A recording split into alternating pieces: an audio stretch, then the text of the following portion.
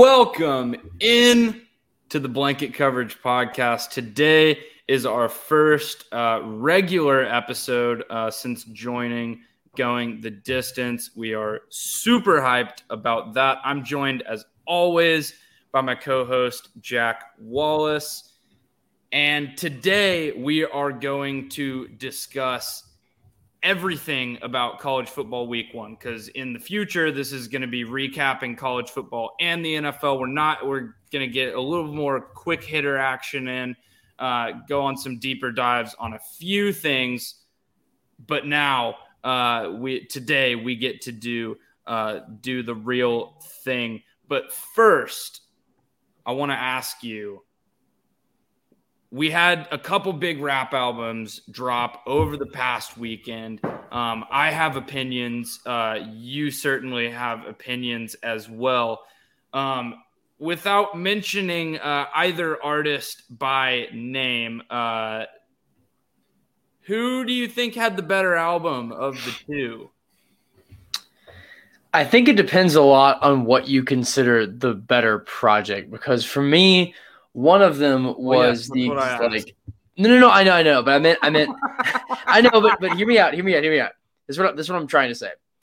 It's not about the better one versus like the more, I guess, influential one or the more quality one versus the one that may be more enjoyable. For example, like I love a terrible movie, but it's still a terrible movie, if you get what I mean.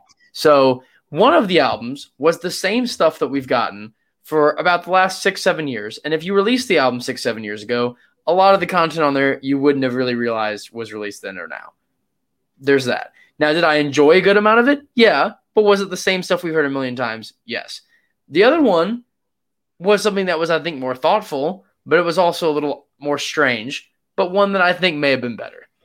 I think we kind of know which ones we're talking about here. But yeah, and I think the first one you were talking about was Drake, and the second one was Kanye, if I had to guess.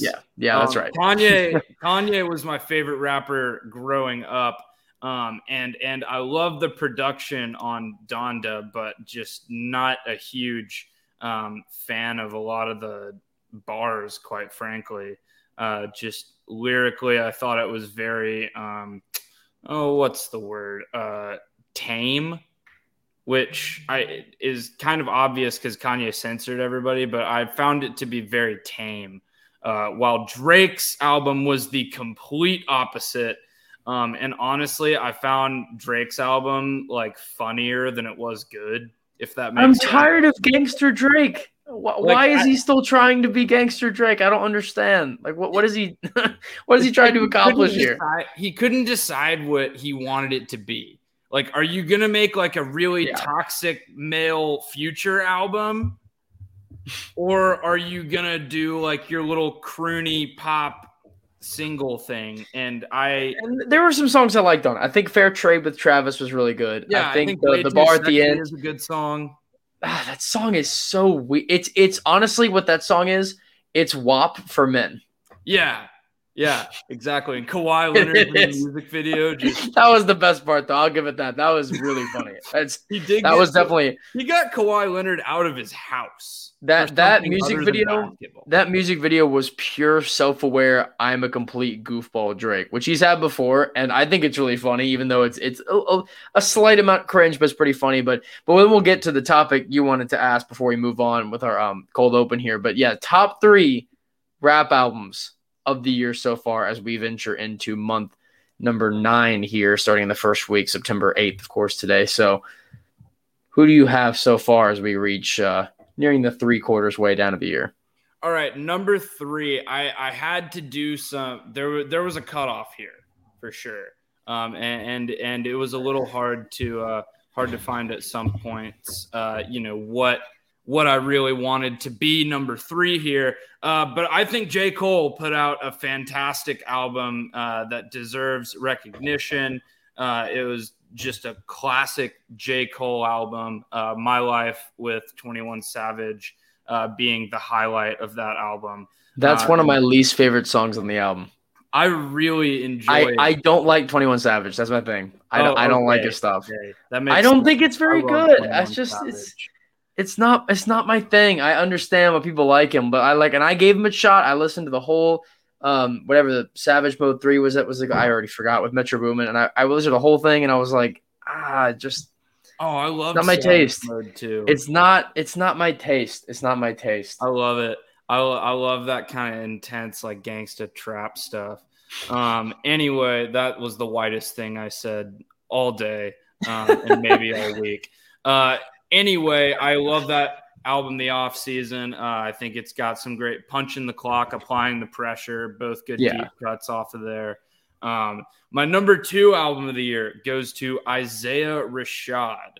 The House is Burning, fire album, HB2U, phenomenal song. Rip Young, probably the best song on the album. Chad with YG Tut goes very, very hard as well. And my undisputed number 1, I didn't even think about another number 1.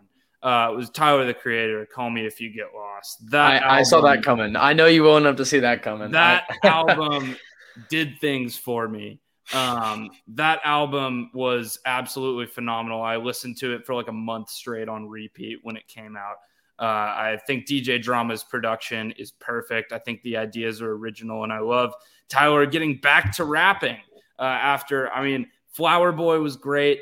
I thought Igor was also great in a different way, but Tyler, the Creator, getting back to rapping is what we needed in the year 2021. And I respect that. So that was my number 1. And what are your top 3? I'm curious. So my top 3 actually aren't crazy different from a lot of what you had, to be honest with you. I kind of I expected some of that, but not exactly the same on it. And I'm looking through what music I even have added on here, so I'm trying to see when I got it.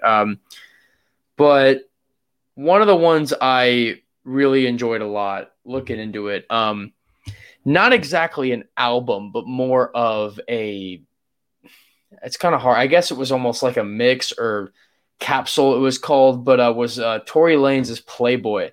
And it was his R&B one that he dropped that not a lot of people went nuts over, at least at the time, with Tory still trying to basically uncancel himself. But it's really good. And the first half stretch, that's those like 6 or 7 songs in a row. I mean, I still, when I play them, will go those 6 and 7 in a row. I mean, it's his best work, I think, is when he goes that R&B route. And I think that looked really, really good for him. And so that one's got to be that number 3 right there. If I had to go number 2, that's the one thing we differ in. You like Tyler more than I do, but I still like it a lot. And I had Tyler's album at number 2. And I absolutely, the reason why I'm putting this one at number 1 is because it totally changed my entire take on this artist. And it's J. Cole's The Offseason at number 1, because I was not a J. Cole fan before this year. I wasn't. And that album 100% converted me. And I was like, wow, I was wrong. So that one I only give because I liked Tyler a lot before and I like him after, and same with Tory. But wow, did J. Cole's album blow me away. So I was really, really happy with that. I don't think I have a single skip on that whole song or on the whole album. That was one of the most complete things I've seen in a while, but that's at least my takes there. It was slept on. It was overshadowed it's overshadowed by all the hype around Donda. It's overshadowed by the hype around Drake. And it's better. Tyler, the Creator's album got a ton of critical acclaim, and it was kind of overshadowed by that. Isaiah Rashad back for the first time in 5 years. I think it was overshadowed by that a little bit. J. Cole just had the disadvantage of dropping way earlier than a lot of those artists. And I think as the year goes along, we tend to forget about stuff that was released earlier in the year, as so much new music comes out around the fall. But that was a big one. I do agree with that. So let's go into some sports. That was talking music. I'm sure we're gonna come up with some more talking music, because we're gonna have some time to kill at some point. What's 10 minutes to talk about one of our favorite things other than sports, which is That's very music, true. of course. Exactly. So let's talk about some other sports. Jack, take us through the playoff race in baseball. A recurring segment on the TCU 360 version of our podcast was that I just love to piss people off by hating on baseball. I've gotten more into baseball a little bit. I'm telling you, a little bit more attention because I started winning money gambling on baseball. Well, that's the only reason. But when you have money on the game and when you have stakes on the game, I see how, there's a lot more pressure in each pitch, each at bat. And I see the appeal of it. But that being said, I'm probably still never going to watch a baseball game other than like the World Series, maybe the championship series, the league championship series, where I don't have a stake in the game or have money in the game because I don't have a baseball team. Maybe that's what I need. Maybe I need a baseball team. I know what team is closest to you, and invites are always open. So there is that. I don't know. They went to the World Series last year. I think, or not the World Series. They went to the league NLCS last year. I think I don't want to be a bandwagon fan quite yet. Oh, we are not going back. Pretty close to, we are not going back. Oh, I knew that. You gotta up the brakes there. But Cincinnati is also pretty close. So maybe they are. I don't know why you subject yourself to being a Reds fan, though. That's a lot to subject yourself to. But yeah, looking at the race ahead, before we start anything, though, I do have to say, simply because the timing worked out great, but only about an hour ago did the legendary Derek Jeter get inducted into the Baseball Hall of Fame. I actually had some friends there out from Syracuse go to Cooperstown, which, yeah, Cooperstown is only about an hour away. It's very, very close to me. I haven't made a trip out there yet. I actually did make a trip to Springfield, and I saw the Basketball Hall of Fame out there this weekend. So that was a really cool experience. Very much recommend it if any of you are near the Boston or anywhere in New England area. But Cooperstown, I've heard, is amazing. I just haven't been yet myself, but I look forward to it. But congratulations to Jeter doing that. Obviously, one of the greatest Yankees of all time, which is saying a lot considering the Yankees. But just wanted to shout that out to start. But looking ahead at the stats of where these teams are looking. So far through the race, and this may be not 100% updated with these stats because they change obviously every 10 seconds, but looking at it right now, division leaders, nobody has officially clinched the division, but we do have 3 teams and basically 4 teams that have it nearly clinched up, and that's the Milwaukee Brewers nearly locking up the NL Central, the Tampa Bay Rays with the AL East, the White Sox with the AL Central, and then the Astros with the AL West. Those are right about done. Braves are pretty high favorites in the NL East with about a 74% chance to win that. That isn't exactly on, though, because there's been basically the garbage fire division this season, and it changes every day. So that one is Braves are pretty likely, but there's no guarantee yet. Dodgers and Giants is nearly a coin toss for who's going to win the West. Dodgers are a little bit favored, but it's really, really tight.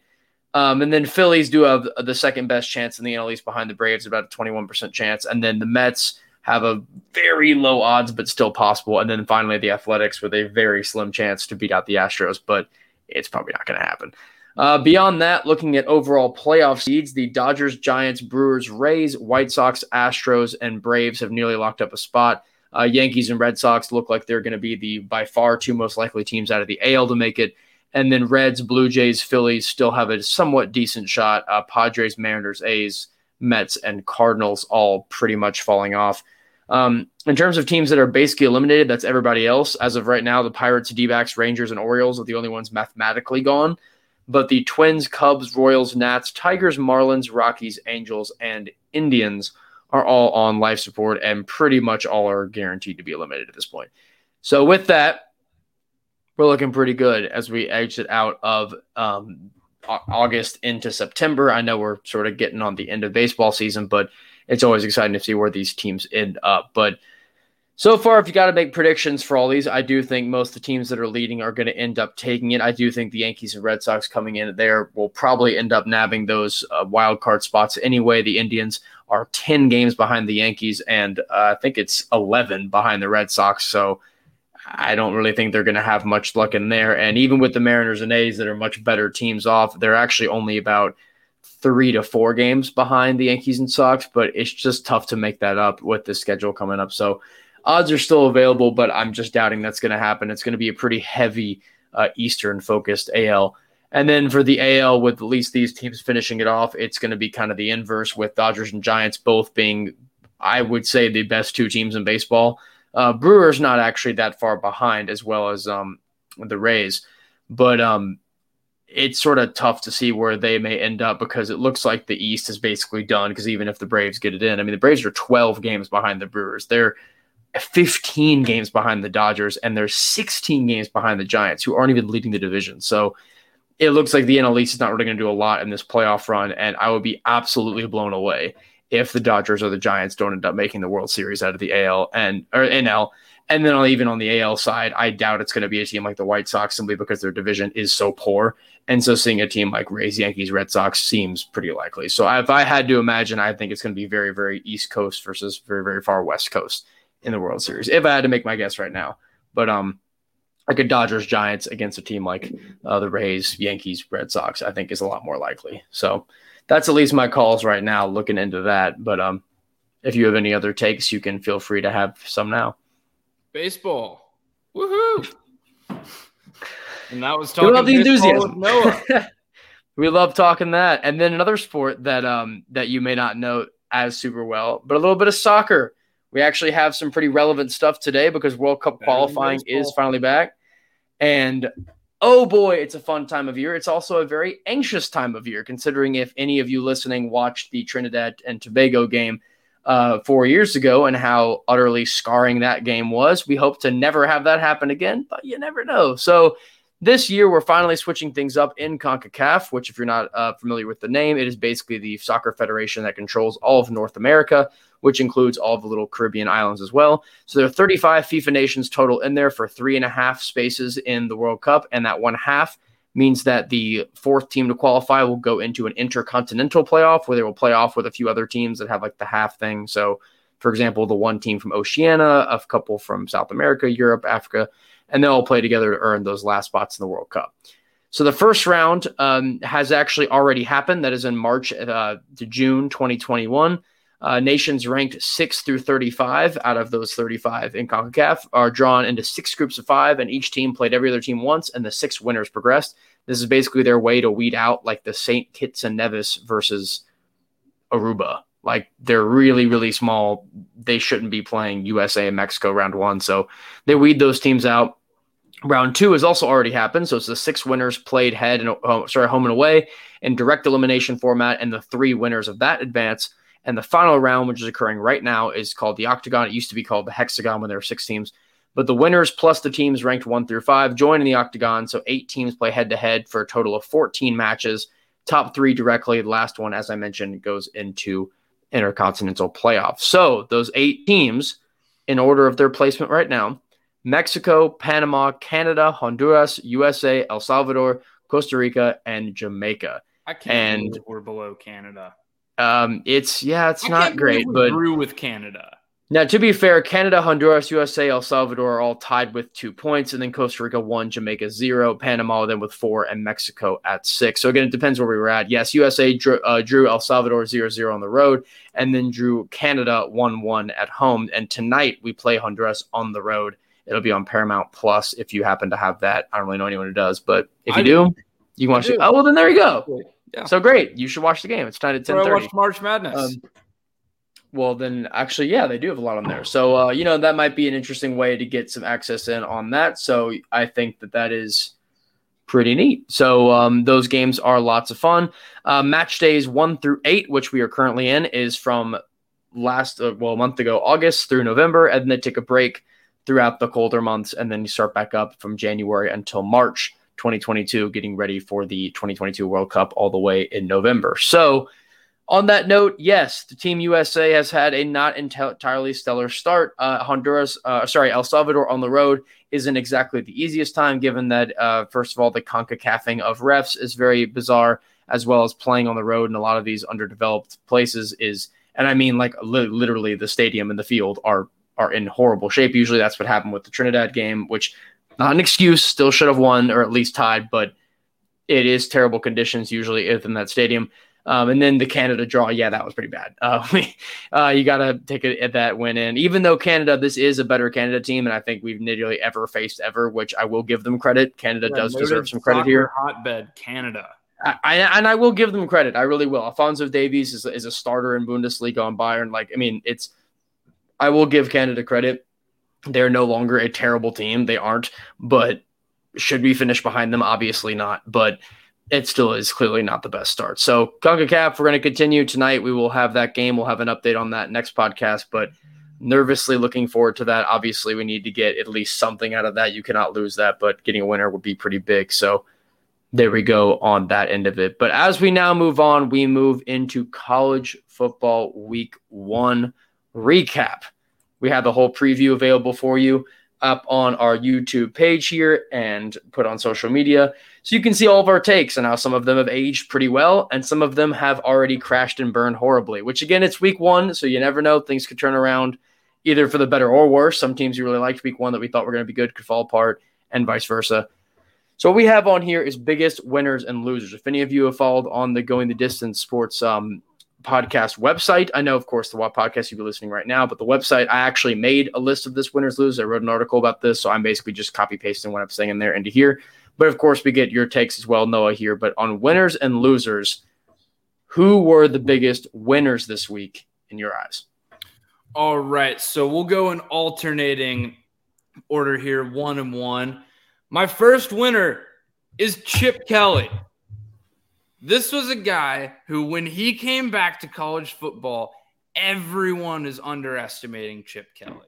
Everyone's saying, and he was an abject failure in the NFL. He was terrible with the Niners. He was terrible with the Eagles. But this is a guy who knows how to run a college football program and who's been pretty good at it in the past, if I do say so myself. So getting Chip Kelly back into college football, and remember there were rumors that he might have been looking at Florida, might have been some interest there, a little interesting coaching carousel in retrospect. But for Chip Kelly's team to come out and play the way they did against LSU, who recruits on an obviously higher level, who won a national championship 2 years ago, and granted, this is not the LSU team of 2 years ago, not anywhere close. And I don't think they're going to be anywhere close this year unless Max Johnson can figure it out. This was a really, really strong effort from the Bruins, really able to limit the Tigers on the ground, get a big win at home in probably the most hyped UCLA home game in years. I mean, just based on attendance. Side note from that game, I found out that the LSU fans had drank the entire LSU section out of beer by the first quarter. That's impressive. The entire LSU section was sold of this Rose Bowl was sold out of beer by the first quarter. And for UCLA to top that and beat the Tigers, I'm sure there was a lot of sad drinking from Tigers. It's only my second favorite beer-related story of the college football weekend. There is a funnier one, yes. I'm interested to hear number 1. Jack, who is your first winner here? And we'll get to that. I'll bring it back later. But my number 1 here on this is actually kind of expanding on your point, but mine is the entire Pac-12 South, minus Arizona. But the whole Pac-12 South, minus Arizona, played very, very well this weekend and deserves a lot of credit. And if you're going to go down the line of it, number 1 on here you're going to have in terms of at least ranking was USC, who ended up playing San Jose State, who you may think, well, that should be an easy win. But if you watch last season at all, it's not an easy win. San Jose State played a really good season, one of their best in history, winning their Mountain West division and actually going on to win the Mountain West. I called that game. They played Boise State and won. So they are actually a pretty competent team, and USC took them down without a ton of trouble, at least in the second half. Number 24, Utah also showed up and had a big win. And number 25, Arizona State, which, again, we'll get to later why getting big wins over bad opponents wasn't exactly a given this weekend. But the 3 ranked teams ended up doing really well. UCLA, of course, as you mentioned, taking down LSU in the one unranked win of the whole division. Bruins are now 2-0. And overall look pretty good. Everyone in this division looks solid. They look to be a pretty decent division so far. Colorado won their game too. They didn't do it in a ton of fashion, but they won too.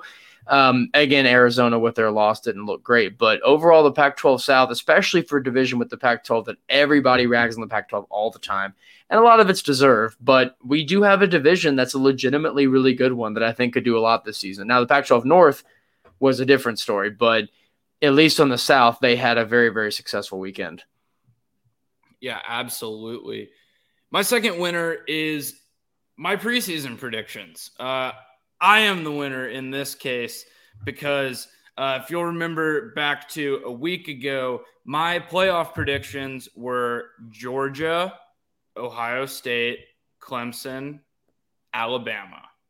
So mostly right, but not the right order, but not the right order, but the four were right. And I think there's a great chance that we get 2 SEC teams in here. We'll get to Georgia and Clemson. We'll go a little more in depth on that here in a minute, but I think Georgia has got a legit chance, and I'm not sure how much that Clemson defense factored into Georgia's offensive struggles. Again, there were no touchdowns in that game. So, on both sides of the ball, or on both sides of the coin, on both sides of the field, it was tough sledding on offense. And I just think it was one of those games. I'm fully confident that we'll see Georgia's offense return to form against the tough SEC East. Yes, but will take shape over the rest of the year as they get to play teams like Tennessee and Vanderbilt. Year, Florida and Vanderbilt. Oh my goodness, that game. Later. That game. I mean, if Georgia wanted to, they could put 100 on them. Yeah, I went to a Vanderbilt tailgate before that game, and I mean, no one cared about the game, rightfully so, and it was still one of the worst tailgates I've ever been to, maybe the worst tailgate that I've ever been to in my life. But, Jack, give me winner number 2. Winner number 2 actually leads into that, and I'll be short on this because I want to talk about the game later, but just the whole defensive unit of Georgia. And as you know, I'm not someone to go overboard praising Georgia a lot, but you can't not do that here. I mean, Clemson went into this with an obviously excellent offense from last season. Now, again, we're missing a lot of players. A lot went pro.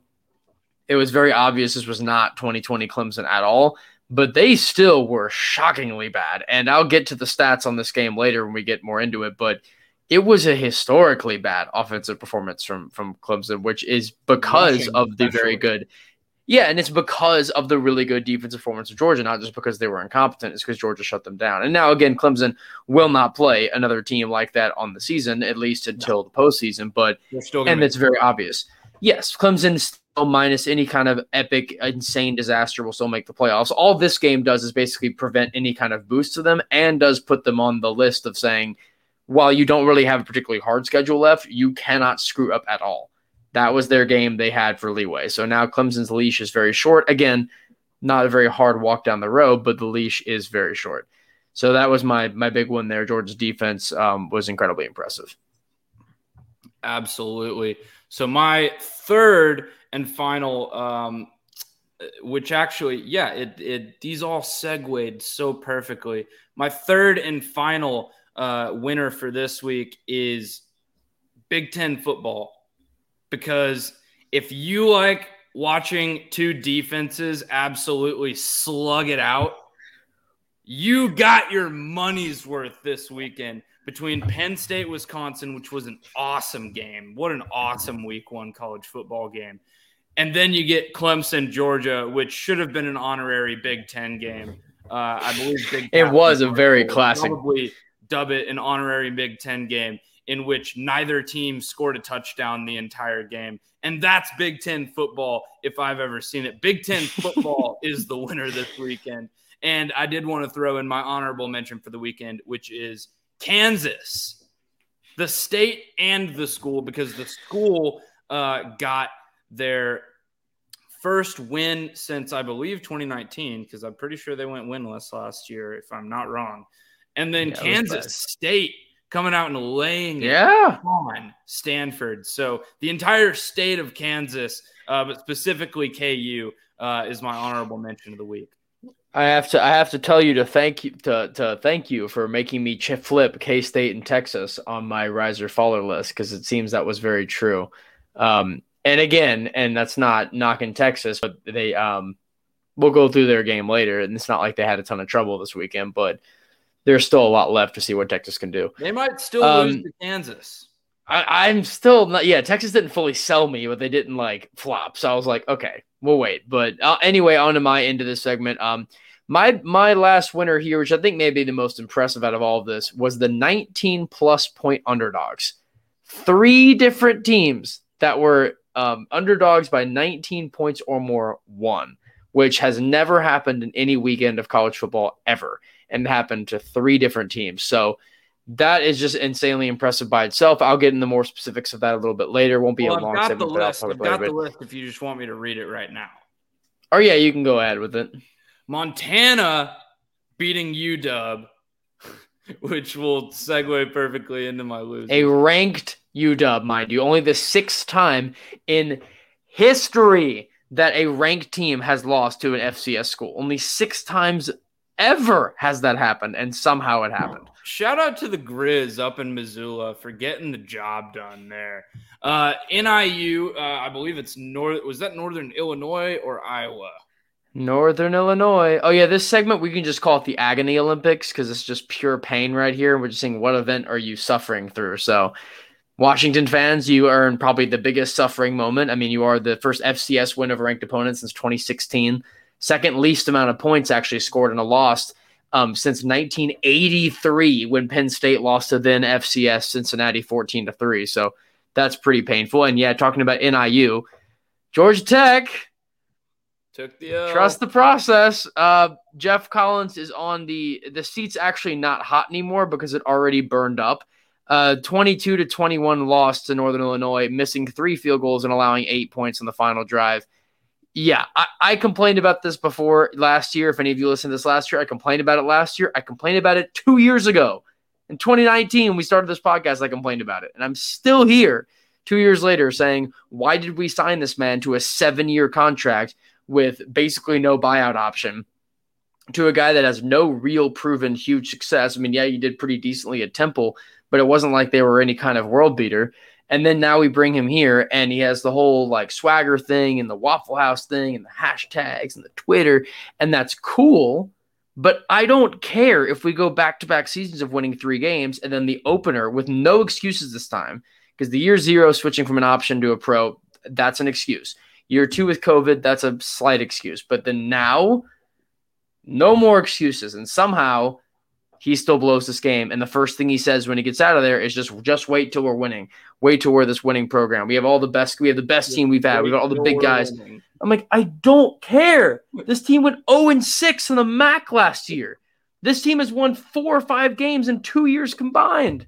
And you're still going to sit there and say, we'll still be the winning team. I'm like, we may beat Duke. Duke's pretty horrific. We may beat Kennesaw State this weekend. They're pretty bad. But other than that, this was one of the gimme games. We paid them $1 million, $1 million. We paid them to come here and play, and then they beat us. And it's like, Syracuse may be a better team in Tech this year. They were last year when they beat them by 17. But overall, and we'll get to Syracuse later that actually have some odd praising for them. But it's just, it blows my mind. And then the last one was ETSU beating Vanderbilt. But it's just, yeah, we went through that one. But I love the quote there. Just wait till we start winning. Yeah, well, when's that, buddy? I've waited over 1,000 days for that, and we're still sitting here. So and that's not exaggerating. It's been 3 years, so I don't get it. I don't understand it. I don't know what we're doing, and maybe we'll figure it out sometime. But moving on. Oh, and then just want to say honorable mention Mackenzie Milton. He needed a shout out. Incredible story. Look it up if you haven't. Shame that FSU didn't win that game. But on to our losers. Speaking of these teams, losers. The entire Tobacco Road. If you were a blue team from North Carolina, you suffered this weekend. North Carolina we'll get to later just because that was a bigger game, losing to Virginia Tech. That happened on Thursday.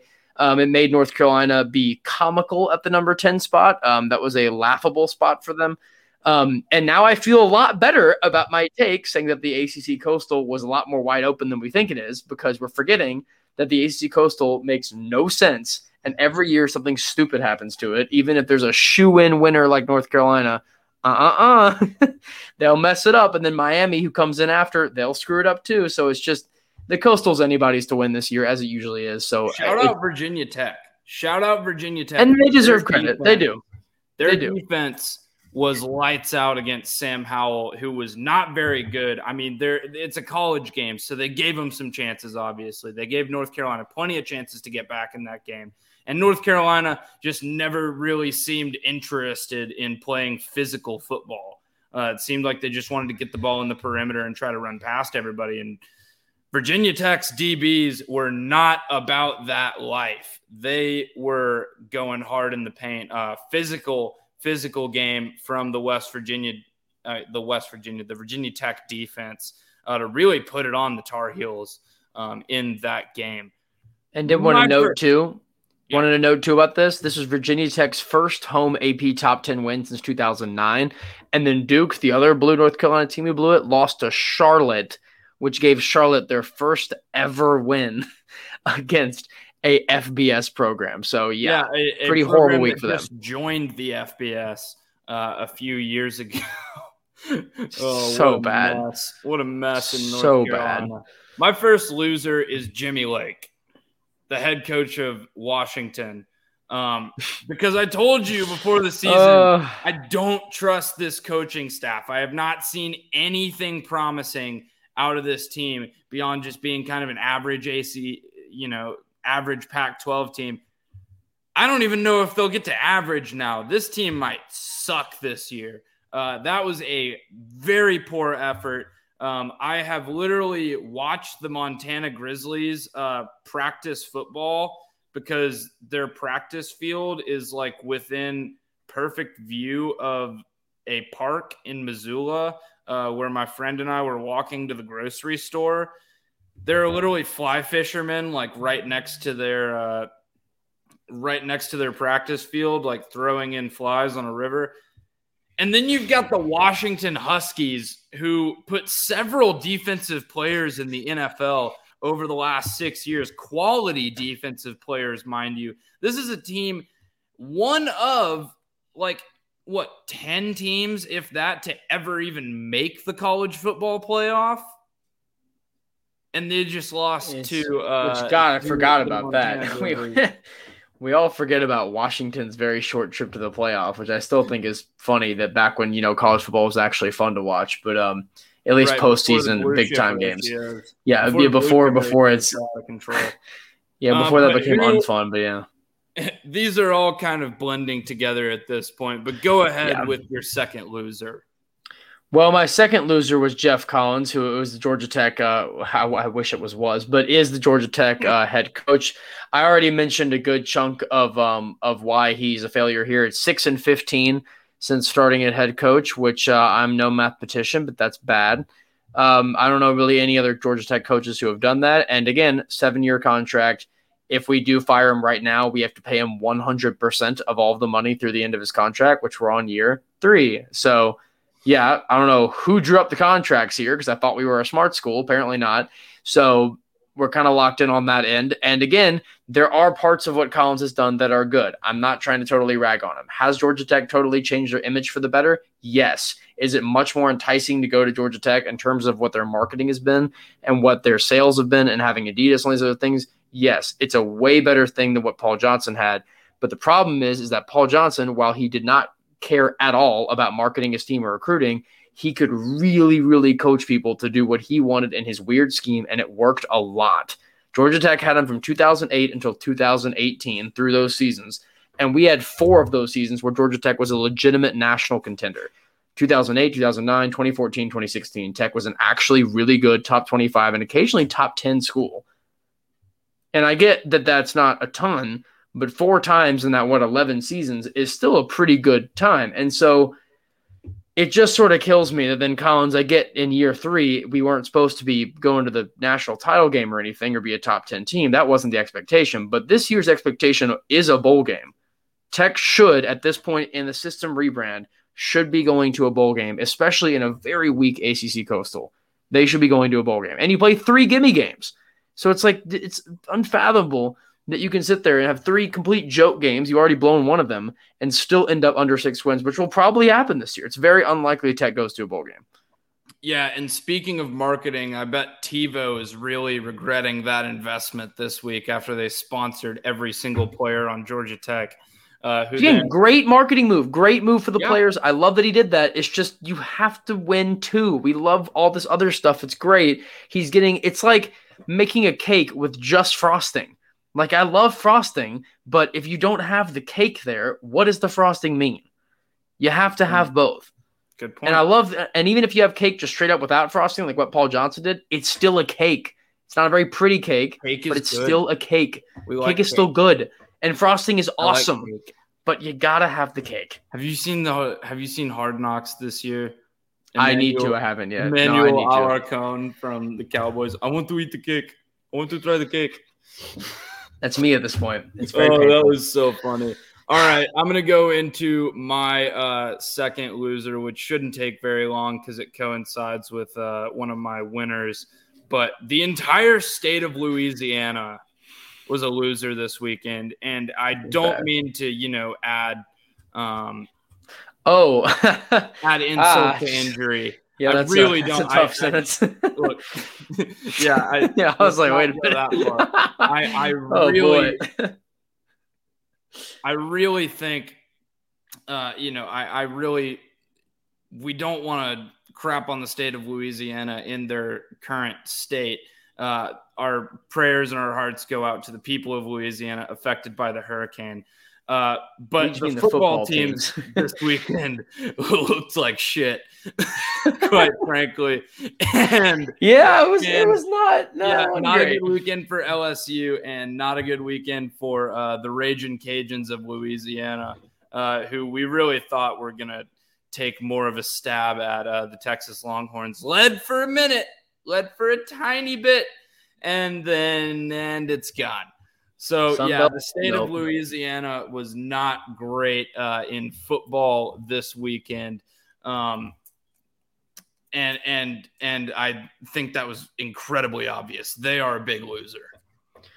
My last loser here is smart schools, which we talked about a little bit of these. But if you want to think about what are some schools that have great academics that didn't particularly do well, and I almost had a little bit of these smart schools, specifically more with the side of private ones, but there are some public ones that screwed up too. Now, we already talked about Duke and Vanderbilt blowing it hard, but Stanford, we mentioned, got absolutely rocked by Kansas State. Cal, who had a very disappointing loss to Nevada, who I did call Nevada was going to be a very serious team this year and get some good wins, which they had a very solid win with Carson Strong, but Cal still blew that. And then Rice also lost, which Rice, I only put them on here because Rice should have beaten Arkansas.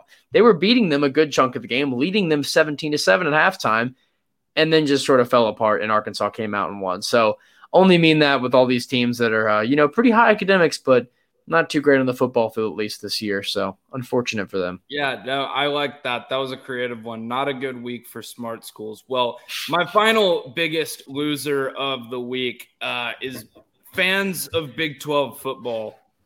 Because now that Texas has won a game, we're never going to hear the end of how good the Texas Longhorns are going to be under Steve Sarkisian. And then they're going to inevitably blow it and end up irrelevant and probably win a bowl game, and we'll just repeat this whole song and dance next summer. And now we can move on to our top games of the week. A lot of these we've already talked about, so basically we're going to go over the big games that we haven't really talked about, which there were a good chunk more. Typically how we're going to do this in the future is to choose probably like the top 5 best ones and go through that, because we're going to have obviously a lot of NFL coverage to do, because usually we go through all the NFL games because there's only about 8? I mean, and usually not even that because teams have bye week. So the NFL, we can cover all the games easier because there's just not that many. College football, as you know, is so many games, so you just have to sift through it some.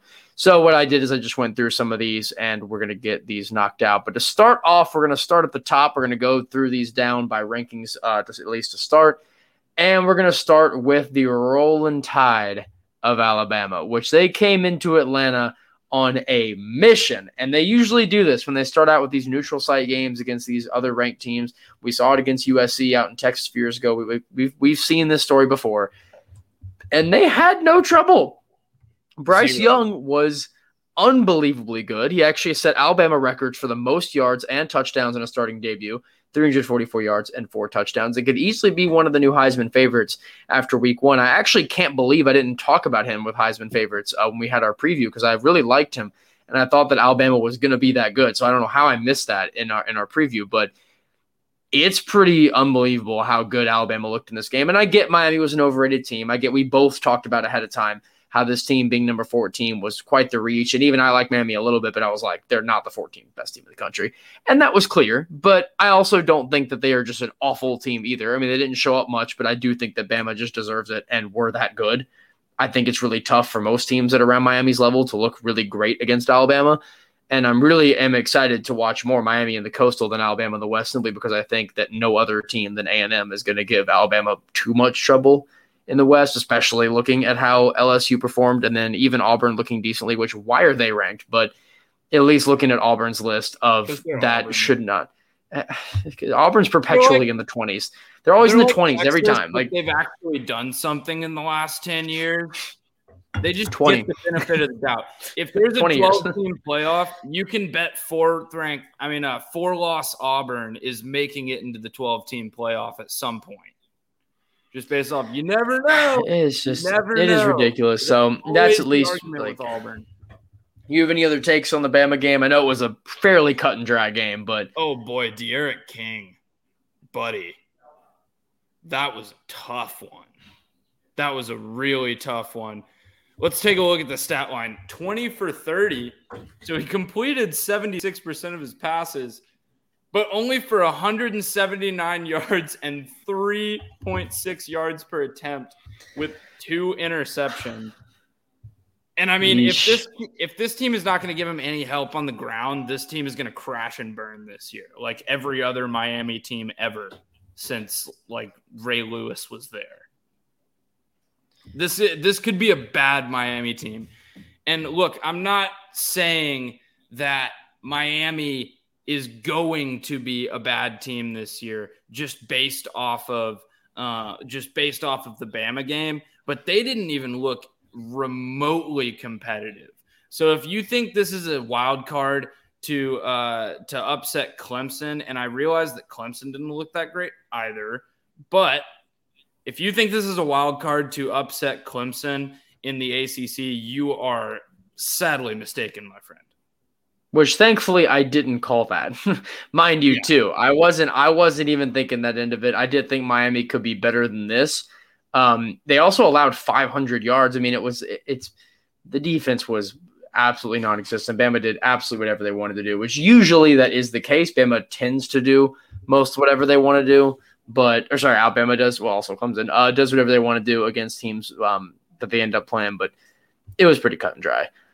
After that, we have Oklahoma, our first Big 12 team off the board, which we were a little I know number 2. I mean, I was singing praises of Oklahoma preseason. I still was a little surprised at number 2, but it looks like now even Oklahoma might be a little surprised at number 2. Because no, it is not.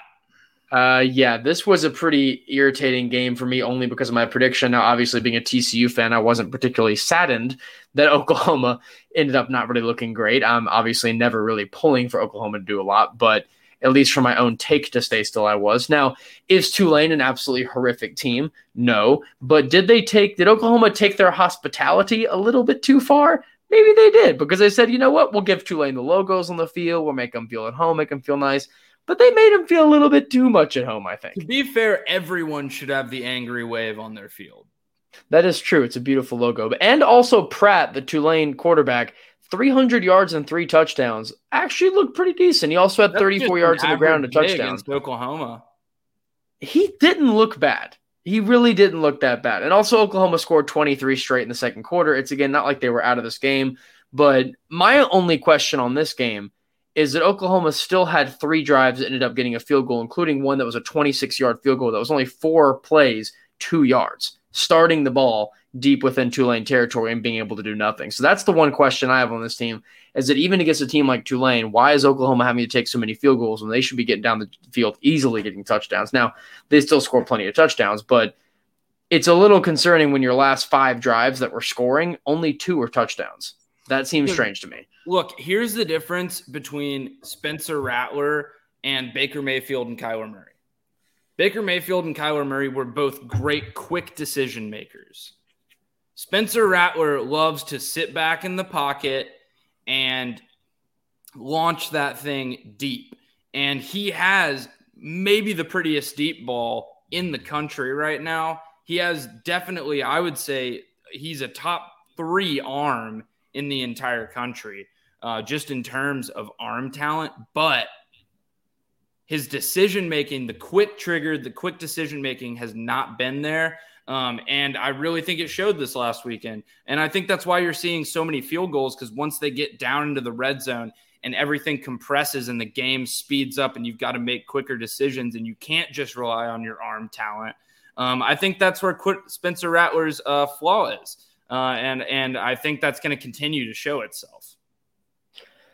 Moving on to our next game, we have number 3 versus number 5, the only top 5 battle of the weekend, and a pretty rare top 5 battle for week 1. We usually don't see that. And this was Georgia against Clemson, a game that I wasn't particularly thrilled to watch, being a Georgia Tech fan. That's the 2 biggest rivals. So what a week of agony it was for me. But yeah, Georgia ended up beating Clemson in this game 10-3 in a horrific offensive game, but a really good defensive game, as we already touched on a good amount before. But the one point that I don't think a lot of people are making in this game, and again, for a reason, it isn't the number one point. The number one point in this game is obviously that Georgia's defense is at least performed the best in the country so far. But the point of Georgia's offense was terrible.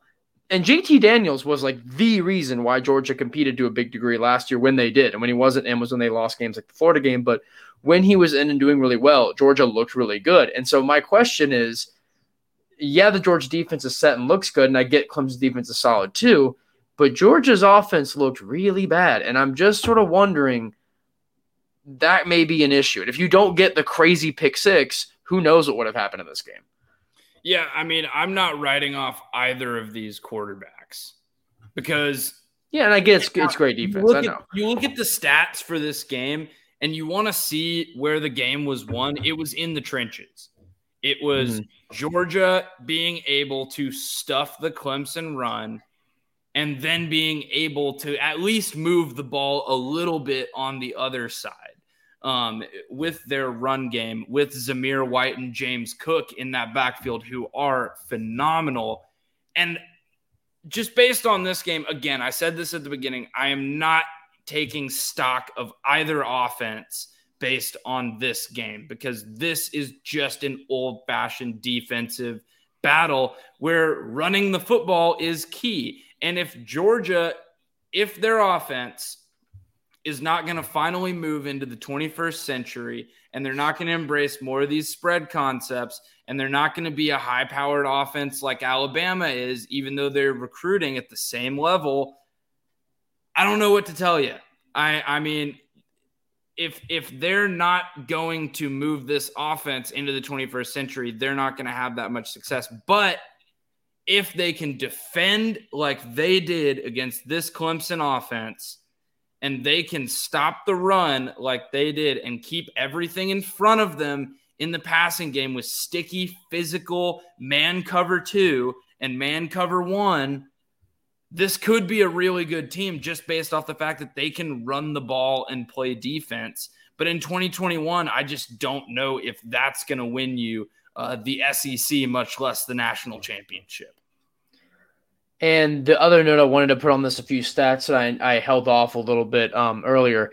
So this is the first game without a touchdown for Clemson since 2007, which is the first time ever under Dabo Swinney. He took over a little bit in 2008 as an interim, and 2009 his first full season. It also snaps a 10-game winning streak against SEC teams that dates back to 2014. And UGA's 7 sacks on Clemson is the most the Tigers have allowed under Dabo at all. And the last time that Clemson dropped 2 games in a row, if you date back to the Ohio State game earlier this year, was 2011. So this was a historic game for Clemson. Now remember, Clemson was not a blue blood at all before Dabo Swinney came in. Most of Clemson's history is not good. Georgia Tech still holds the record in the all-time series between the two teams, despite Clemson blowing Tech out for what seems like forever now, of years and years and years. I mean, at least the last 10 years, it's been a non-competition.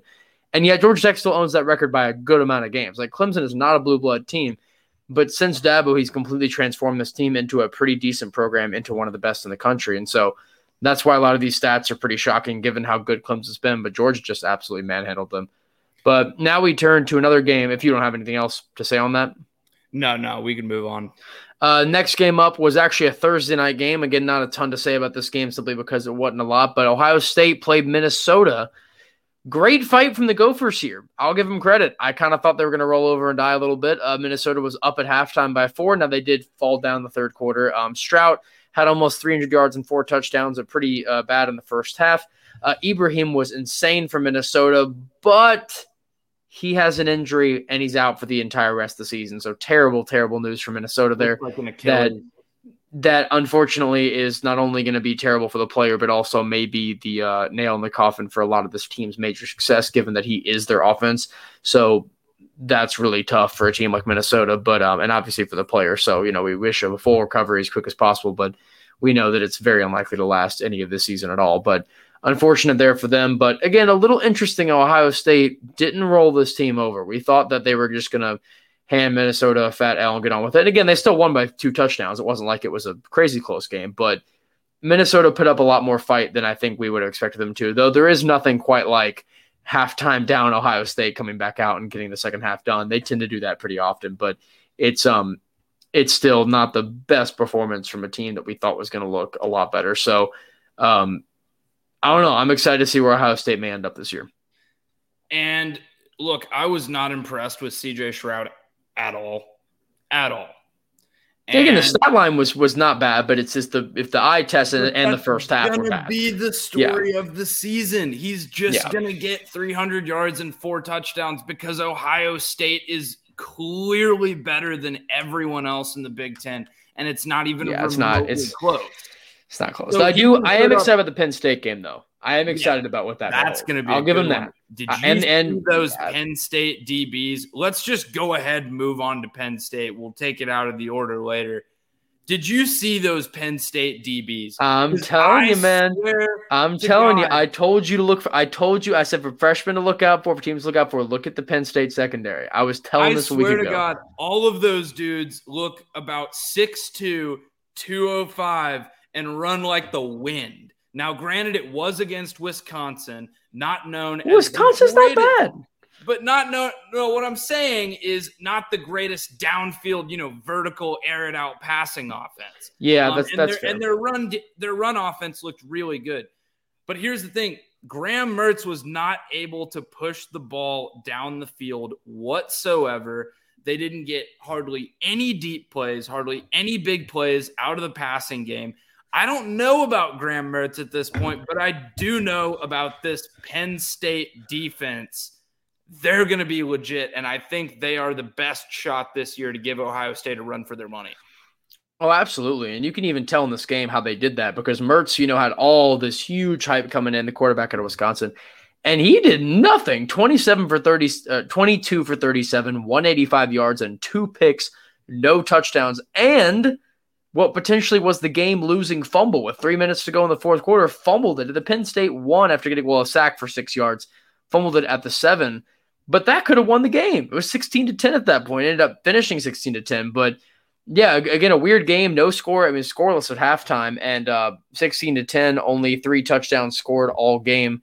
And a PAT failed. But, 2. Yeah, so 3 touchdowns total. 3 touchdowns total. Penn State with 2 and a failed PAT. And then Wisconsin with 1. But a very odd game overall. Very Big Ten game, as you said. But, and then Dotson looked great for Penn State, too. 5 receptions, 102 yards and a touchdown. He was fantastic. So, again, Penn State looked great.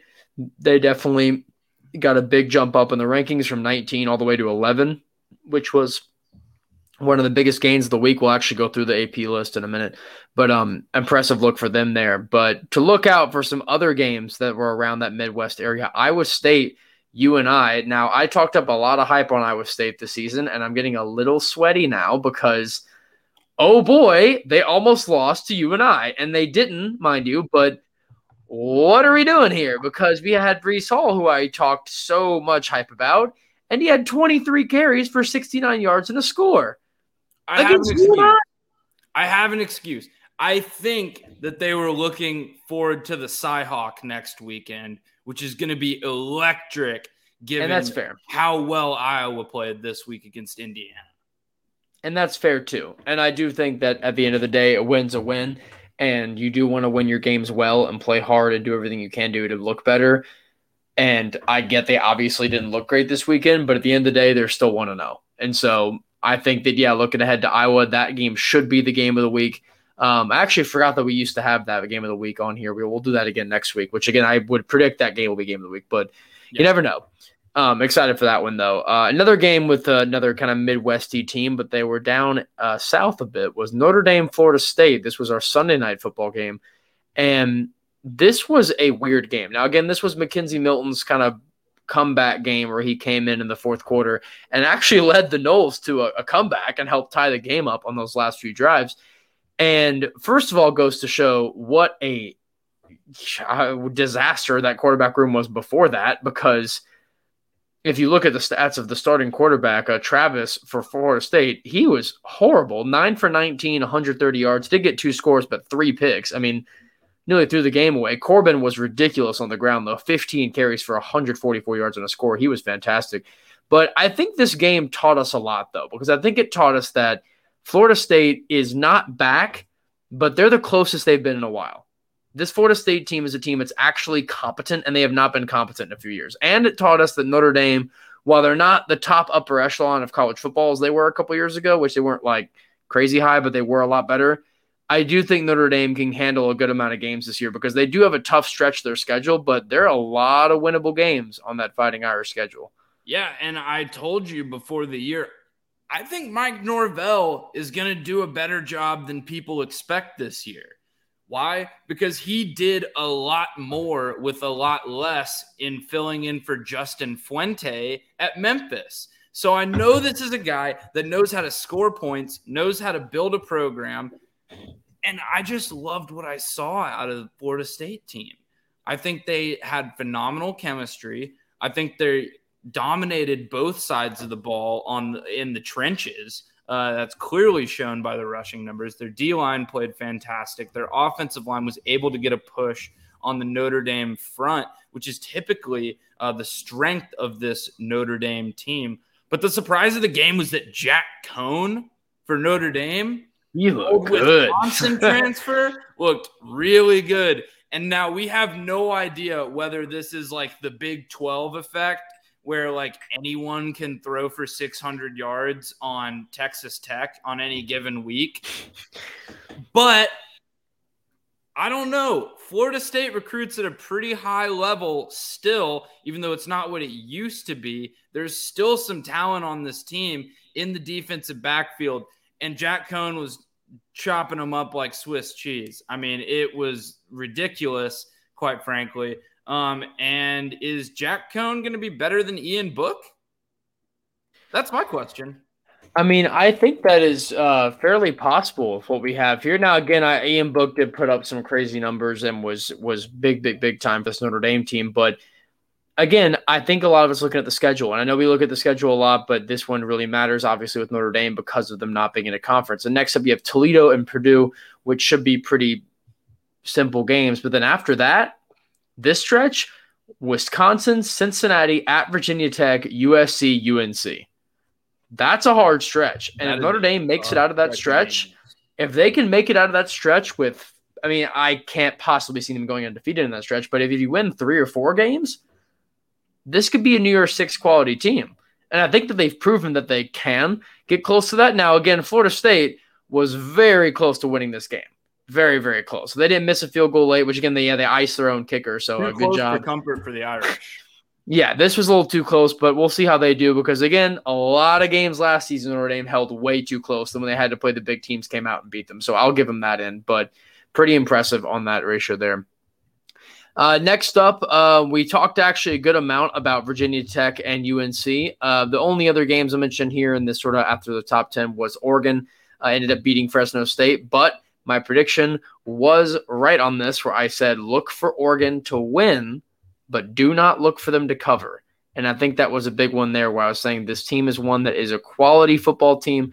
Oregon has proven time and time and again that they're going to win a lot of these games, but it's still game one after what was a weird COVID season. Fresno State has proven to be a decent squad. This could be a very solid game. And Fresno State plays UCLA next, and what I think could also be a really good game next week. Wow. So I'm excited for that. Great game. I'm excited for that one. That'll be fun. With some of these teams, I mean, you see the lackluster week one effort. Sometimes you do have to give teams benefit of the doubt that they are going to come along throughout the year, especially some of these teams that are breaking in new quarterbacks. And I did want to make a side note as well with the things about the picking the games and everything. What we did, we usually went through all those games on it this year, but because now we only have our one time slot for college football, we're going to get a second one. We're going to make these more often, but we'll get another one in. So we'll do that when that comes. But before then, we're just going to pick them on Twitter. So go follow our Twitter account. We're on at Blank Coverage Podcast, where we've always been on, and we'll have GTD Sports retweet that. So if you have GTD Sports following, they'll be retweeting all that too. So we'll be giving you all of our picks. And of course, like last season, we'll be tracking them over the year. And we'll have our big fun episode all the way in January, February time. We'll then look at our record over the year and how we did. So we'll get to that later, but that'll be something later. But just to mention that here. Again, down the list of the ranks, LSU, UCLA, we talked about first top 16 win for the Bruins since 2015. So again, that was a pretty big deal upset. Iowa, Indiana.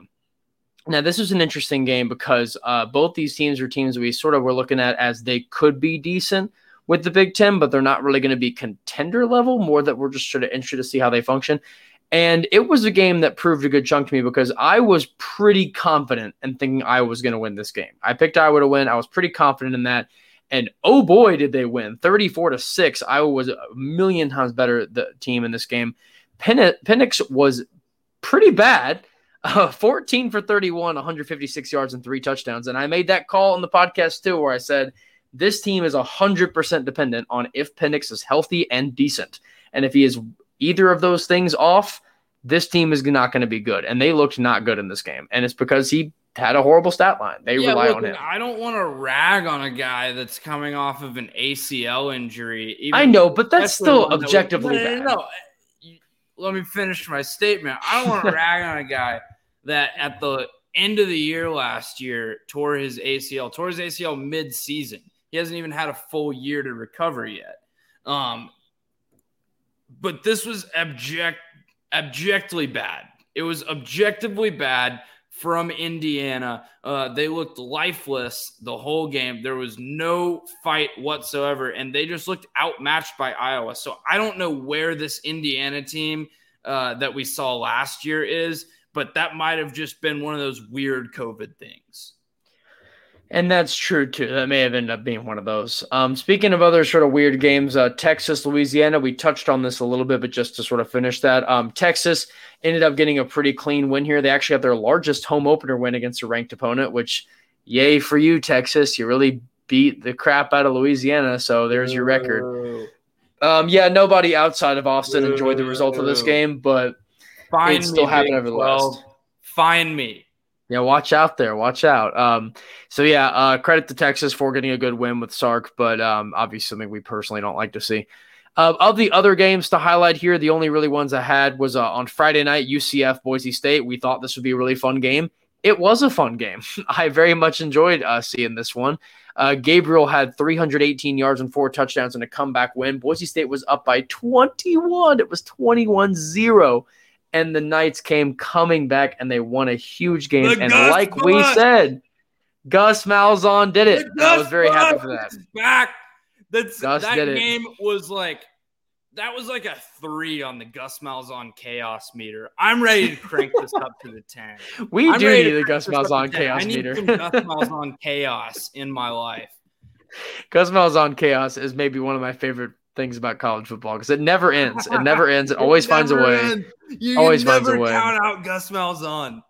Last couple games I'll go over here just because I wanted to mention them. Syracuse, my team here that I have, won a game. So Syracuse wins a game. I know it's miraculous, but they did anyway. 29-9 win over Ohio. Bobcats were actually favored in this game, which is depressing. Matches a win total from the 2020 season where the Orange went 1-10, and it's their largest win in general since November 16th, 2019. It's also Syracuse's first win in 344 days. So, wow, that's depressing. But taxes. Dino Babers covering, baby. Always gets the cover. So that was good on Q's. TCU, at least to mention our hometown team. Duquesne obviously did not stand a chance in this game. We did not think it was going to be close at all. It was pretty bad. 43-5. Or sorry, 45-3. 42. Yeah, I forgot that it was right on the money at 42. So, it was pretty hilarious how bad of a game this was. But who was shocked? 431 to 137 in total yards and 26-6 in first downs, which is crazy. Even crazier, they had nearly the exact same time possession, which is even wilder.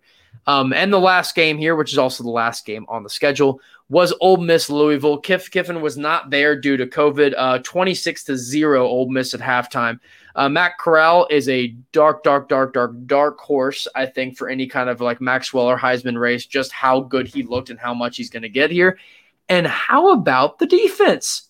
Ole Miss's defense actually was somewhat competent in this game, which they were terrible last year, mind you. But yeah, no, they were objectively awful last year. Yes. I'm not taking away anything from anyone who has to play against the Louisville offense. We talked about how bad Louisville could be this year, and they might be one of the worst teams in the country. They'll be fighting with Syracuse for that last place spot. And given how Syracuse looked this weekend, they may be worse. And I know Duke is definitely worse than both those teams, but it's like, guys, they won't be. Louisville will not be the worst team in the ACC, but Duke was Duke will be the worst. They ran for like 250 plus yards and still lost a football game to Charlotte. Yeah, they're the worst team. Agony Olympics. Yeah, Agony Olympics, we actually kind of already went over those very depressing teams. Only other Agony Olympics team to mention of just these is Illinois. Illinois beat Nebraska last week and then turned around and lost to UTSA. Now, mind you, UTSA is actually, I think, a really good team this year. I think they're actually within their own division, but you still can't beat Nebraska and turn around and lose to them. Is pretty pathetic. Baby. Also, UConn lost by 10 to Holy Cross. You got to get rid of UConn. No more UConn. No, UConn doesn't have a football program. We don't acknowledge their existence. Did you see the UConn highlight thing? Bishop Sycamore, but like they're actually licensed to play people. They're like pretty fall weather Bishop Sycamore. But if you've seen the it wasn't even a highlight. It was when the coach had a speech to all the players and he put his hand up in the middle of the huddle. And no other player put their hand there. They just looked there and just looked at him. In week 1. Bishop Sycamore. I'm telling you, that body language. I'm not convinced that UConn is a real school, let alone a real football team. Last point on the Agony Olympics here. Louisiana Tech led Mississippi State by 20 at the start of the fourth quarter, and they actually choked the entire fourth quarter away. And MSU ends up winning by 1. Largest comeback in Mississippi State history was against Louisiana Tech. Another agent of chaos, Mike Leach. Louisiana Tech up by 20 against Mississippi State at the start of the fourth quarter, and you somehow lose this game. I was going through Louisiana Tech Twitter after the game, and that was a lot of fun. But safe to say they were not happy. And then we already mentioned Texas in 2 years. My prediction is that they're just going to be Mississippi State in the SEC. It's just so sad. That's probably fair. Looking at the AP top 25 in week 2, you have a little bit of shifts up and down here. The biggest ones of note is that Georgia moves up to number 2. Clemson moves down to number 6. Actually, the first time they've been out of the top 4 since 2017, which is kind of a wild stat. Cincinnati and Notre Dame move up a little bit. Iowa State moves down. Iowa and Penn State up to number 10 and number 11, beat each of them up by 8 spots. So big pushes for those Big Ten teams. Oregon shifts a little bit. Florida stays the same, and then USC there. And then Texas up 7 to number 15 in the country. UCLA. Gosh, for beating Louisiana. Up by 7. Give me a damn break. 7. And then UCLA at number 16. I think that's way too high. At number 16, because we didn't know anything about LSU, and they were number 16. I thought LSU was overrated number 16. I mean, that got proven immediately. These preseason rankings are so dumb. UCLA at 16 is crazy. And then Coastal Carolina moved up 5 to number 17. I don't know why they moved up 5 for beating the Citadel, but I guess there's that. Wisconsin went down 6, which I think was a little too harsh because they lost to a pretty underrated Penn State team and not by a lot. I think 6 a little harsh, but I would have maybe done 5 or 4, but I guess that's fine. Virginia Tech getting ranked, I think, is very fair. They deserve to get ranked. I think Ole Miss getting ranked is very fair. I think they're probably the 3rd best team in the SEC West at this rate. So, and the rankings agree with that. So I would put them there. Utah moved up 3 for beating a nobody school, which is fine. Miami moved down 8, and this is my problem, is I think Miami moved down to number 8 because people realized they shouldn't have been 14 in the first place, not because they lost to Bama by that much. Because if you lose to Bama even by a lot, I don't think you should move down by 8 spots, but they should not have been that high to start. I don't think they should have been ranked. I still don't think they should be ranked. I think 22 may be fair. 14 was absurd, but I would like to watch De'Aaron King, not suck before I rank Miami. Arizona State moved up 2 to number 23, and they should be higher. UNC went down 14 spots for losing to Virginia Tech, down to 24, which is brutal. Ranked somehow. These rankings make no damn sense. If North Carolina was like 17 to begin the year, they wouldn't be ranked anymore. Also, Auburn then pulled in at number 25, which is interesting. So LSU, Indiana, Washington, and Louisiana, those 4 programs are out. And then your next 3 teams that are waiting to get in are TCU, actually, is the first team out, NC State, and UCF, which you could argue those 3 teams have looked better than a good chunk of teams on this list. I mean, NC State was actually the only school to shut out anyone over the weekend, destroying USF, which USF is not a good school, but they still did beat them as badly as you possibly could. And then UCF looked really good. I mean, beat out Boise State, who is going to be probably the best team in the Mountain West. And then TCU obviously looked great in their game, and it should be a Big 12 contender. So I kind of like those 3 schools more than I like Auburn right now, but they're not in the SEC, so they don't get the extra boost, I guess. But yeah, that's going to do it on most of our coverage here, unless you got a lot else. But NFL starts tomorrow. Absolutely. We are going to record our NFL season preview tomorrow. We're going to be going through overs and unders for every single NFL team. We're also going to predict award winners for each of the major award categories. So be on the lookout for that. We may be live. We may just be recording it to drop tomorrow. We will see. But if you are looking for some entertainment in your lunch hour, please tune in tomorrow as we preview the NFL season, which starts tomorrow, and I have to work during the game. So if you're in Nashville, come get a big box of $5 donuts so that we sell out and so that I can watch football. Thank you. Sounds like an excellent time. Very excited for that. Thank you so much for listening and tuning in to the Blanket Coverage Podcast. Please make sure to follow us on social media. We're going to be getting a little more content there. We're going to be dropping some clips and everything. So that's Blanket Cov Pod on Twitter and Blanket Coverage Podcast on Instagram. It's right down there below. Please go give us a follow.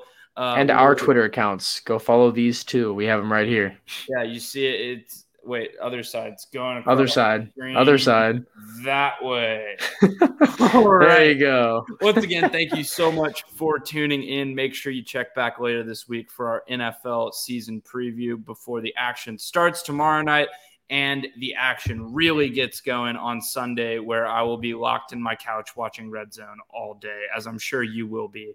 I'm more of a Sunday ticket fan, but I am excited for that. I'm a big Red Zone guy. I like to have Red Zone on one screen and the Titans on the other screen, and then whatever the best game of the afternoon or the most important fantasy game for me is, we'll shift to that Titans screen after. But I do love Red Zone. It's the best way to watch football if you're a big fantasy guy, like both of us are, and we're excited to be competing in the Podcasters Fantasy League. So there's going to be some content coming there, hopefully.